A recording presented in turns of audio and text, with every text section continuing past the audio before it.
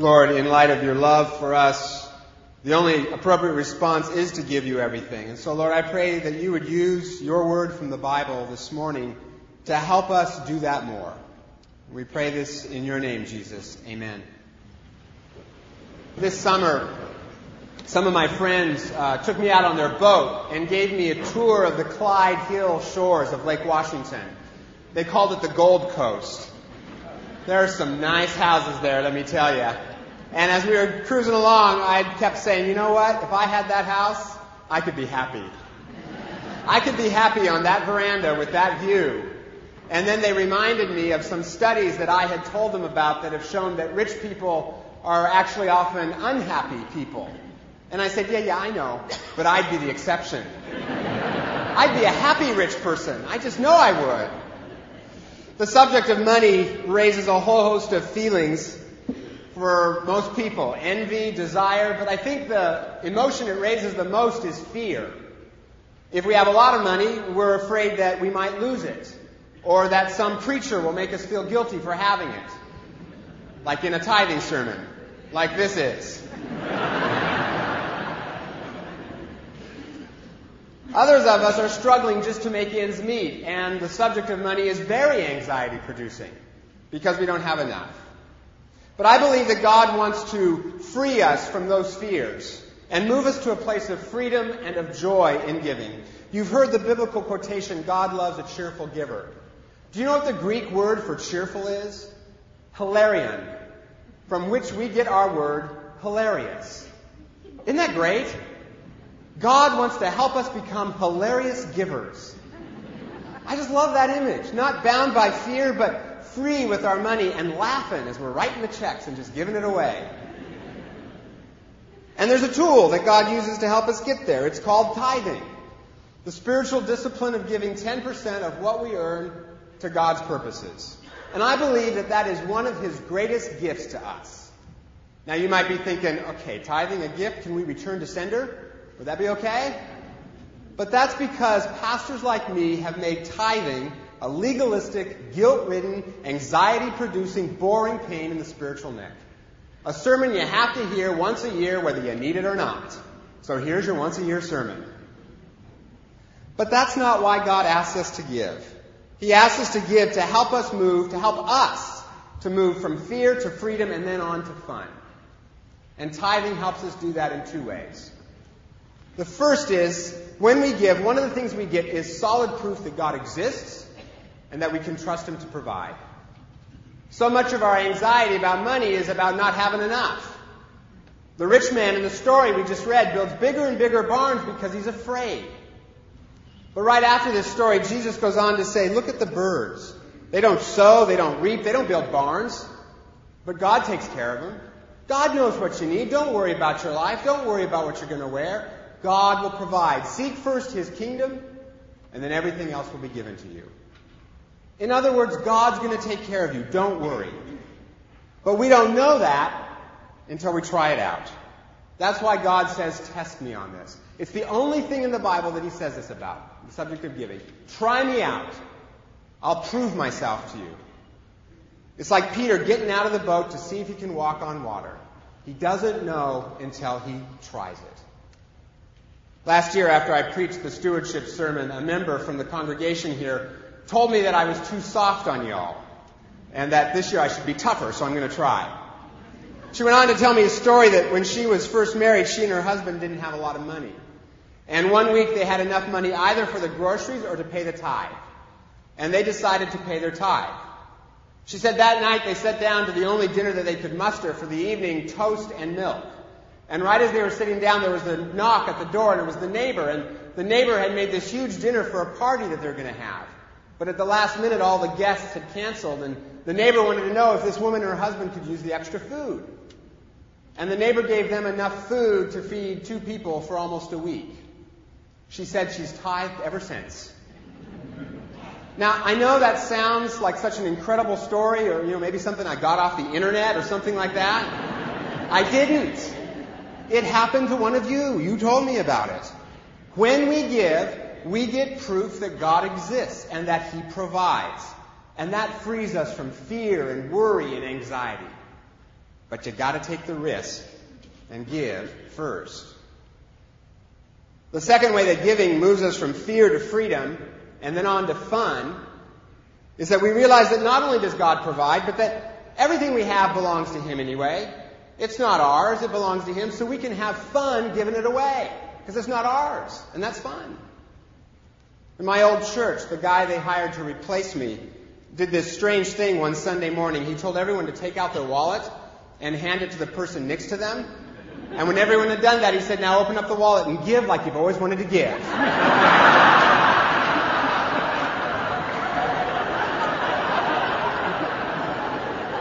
They missed me so much that Sunday. It makes a great point, don't you think? It's fun to spend other people's money, especially if they have a lot. Right? Ask any teenager with his parents' credit card. It's fun. So this year, I want you to give as if you were a kid set loose in the world with Dad's credit card, because that's exactly what you are. Everything we have comes from God. Yes, we worked hard to earn it. Yes, we made some smart moves, but we also owe a lot to circumstances that we did not control. If we were born in America, if we got an education, if we had someone to help us make good decisions, if we have certain gifts or talents, all of that helped us to get ahead, and none of that was our doing. All of that came from God. Everything we have belongs to Him. And this is where it gets fun. Because we can give as we've always wanted to give. It's not ours. In the story we read, this rich man who builds the barns, I don't think he's having nearly as much fun with his money as he could have. I mean, he builds a barn and puts it all in a barn and looks at it. How fun is that? And I'm not sure we're having as much fun with our money as we could. A few weeks ago, I told you a story about a man from this church who's helping put an immigrant kid through college. And in the process has developed this rewarding relationship with this kid, the kind that makes him tear up whenever he talks about it. Now, I got a question for you. 4 years from now, when he sees that student graduate from college, the first in his family to do so, and that student hugs him and says, "Thank you, you have changed the course of my life forever." Do you think in that moment this man is going to think to himself, I should have put that money in a Ginnie Mae instead? I'm thinking not so much. When we give, it is fun. We get to be part of what God's doing. You see, God provides.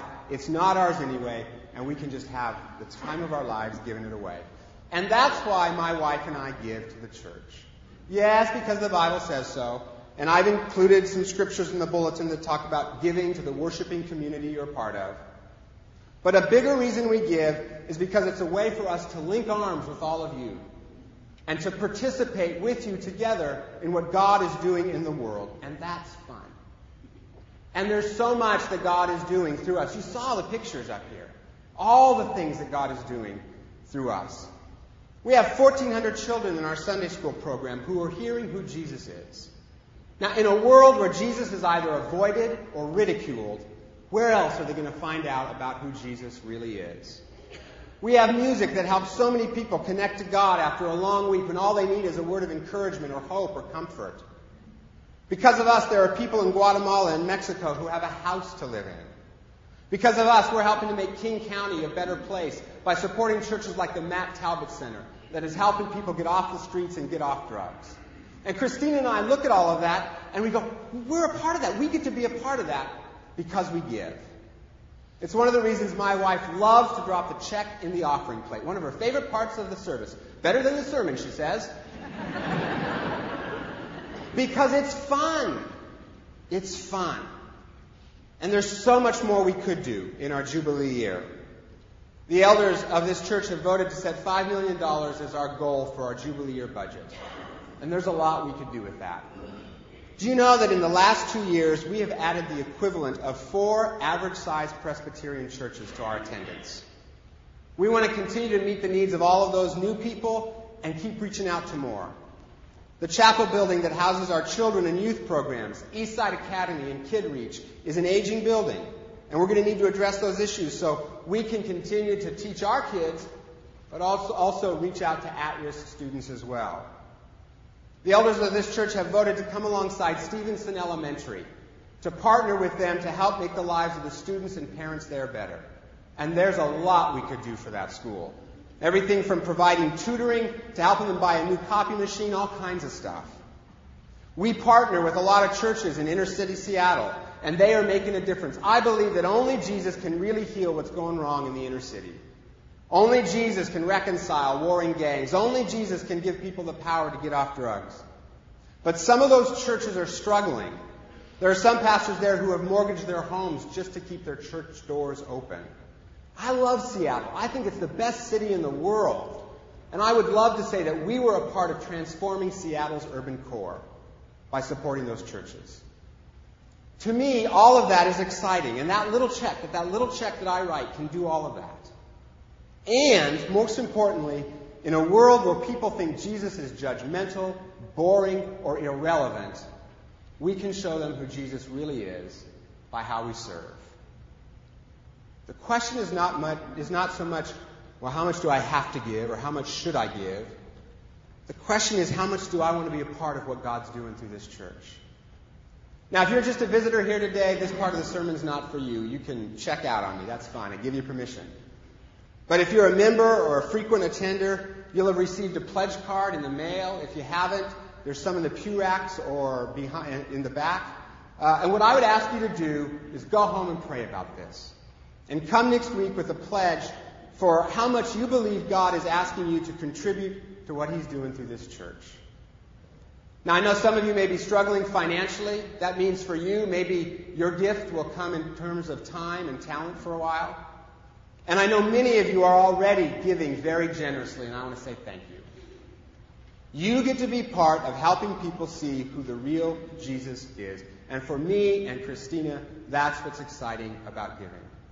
And what we find is we don't even miss the money we give. Our lifestyle just adjusts around it. And the joy of seeing our money change lives in the name of Jesus is way better for us than anything that money could have bought. But, as one elder told me this week, that's easy for you to say, Scott. You're a pastor. You're not supposed to like money. So I'd like you to hear from someone who sits in the pews every week. I've asked Jean Brown to come and talk to us about her journey with giving. In our growing up years, my husband Sid and I had different family experiences in the handling of money. Sid's parents didn't talk about money, and mine were irresponsible with it. I know very well what can happen when the pink slips start showing up in the mailbox and the lights are turned off.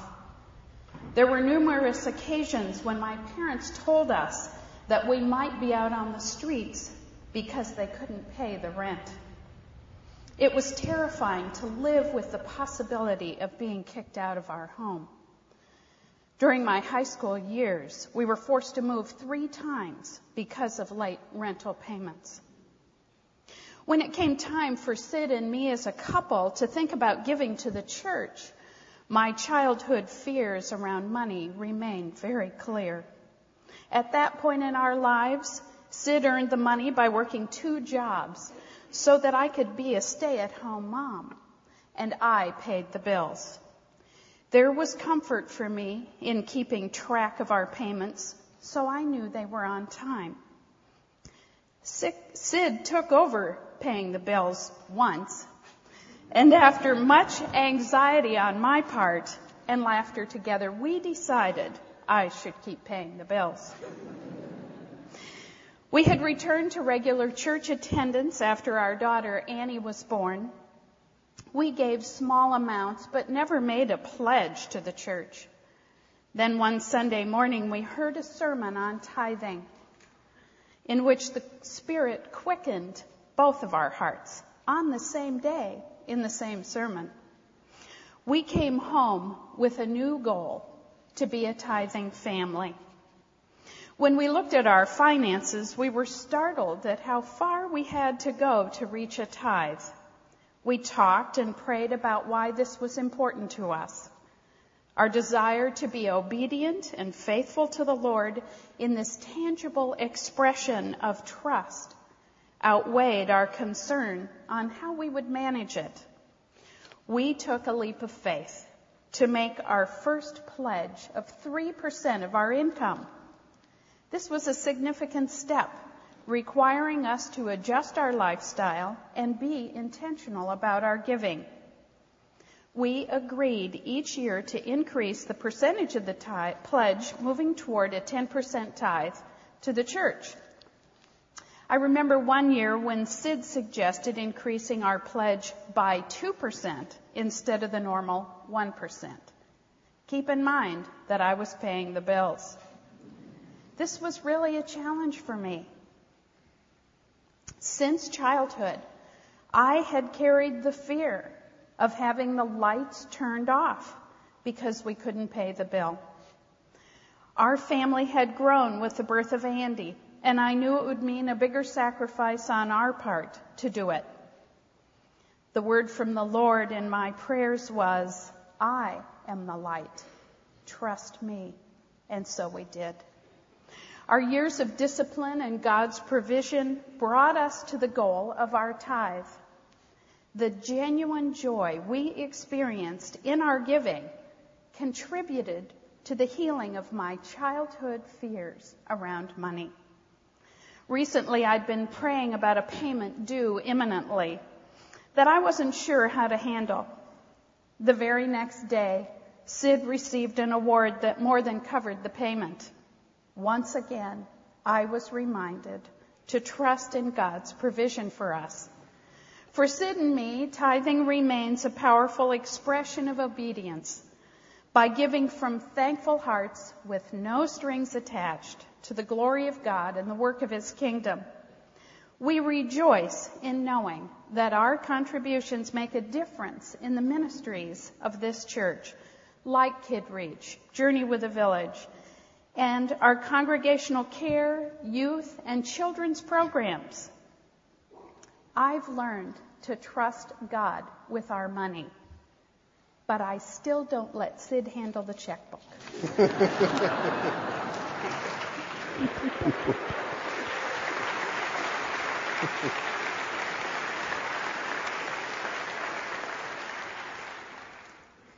What I love about Jean's story is that she finally got free from her fears, in part by learning to give. And what she found is that God is faithful and that He provides, but what she also found out is that it's fun. And now when she hears about children in our youth program who now know Jesus, when she sees pictures up on the wall of people in Guatemala or Mexico who are no longer sleeping in the rain because they have houses, when she hears about at-risk students who are getting help through Kid Reach and knows that that's one less kid who's going to slide into poverty, and when she realizes all of these people are having their image of Jesus as judgmental, boring, or irrelevant replaced with an experience of the real Jesus, when she sees all of that, she can say, I was a part of it. I got to be a part of that because I gave. And isn't that cool? It's like what Shakespeare's Henry V says before the battle at Agincourt, where a handful of English soldiers are terrified because they're facing a French army that vastly outnumbers them. And Henry V says, don't worry about it, we're going to win. And after we win, then, this story shall a good man teach his son. And when the deeds of this battle are told, gentlemen in England now abed shall think themselves accursed they were not here, and hold their manhoods cheap while any speak who fought with us upon St. Crispin's Day. In other words, you don't want to miss this. You want to be part of this. You want to get in the game. The first time I went rock climbing, I took a group of college students with me up to the Sierras. And for me, the scariest part of rock climbing is rappelling. That's when you tie yourself to a rope that's hooked into this tiny little anchor in the rock, and then you jump backwards off of a cliff and bounce yourself down to the floor hundreds of feet below. It was invented by Satan. And as I was standing up there ready to jump, the only thing I wanted in that moment was my mommy. I was scared and I did not want to do it, but I had all of these college students around me and I was their fearful leader and I wanted my image to be held up with them, and so I knew I had to jump. That's the great thing about narcissism. It can inspire courage. So I just went for it. I just jumped for all I was worth. And it was great. I mean, the adrenaline rush was amazing. But more than that, I felt free. I was flying. I was defying gravity, and the world had no pull on me. I had moved from fear to freedom to fun. That's tithing. The first step's a doozy, but after that, the view is great, the world has no pull on you, and you discover that that rope that you did not think could hold you up is able to do exceedingly abundantly beyond all you can ask or even imagine, and all you have to do is jump. And that's when it gets fun. Lord, thank you for your gracious invitation to participate with you in what you're doing in the world. And Lord, thank you also for this gift you do give us of giving, so that we can be weaned from our fears and move into freedom and know the joy of being part of what you're doing through us. We pray this in the name of Jesus. Amen.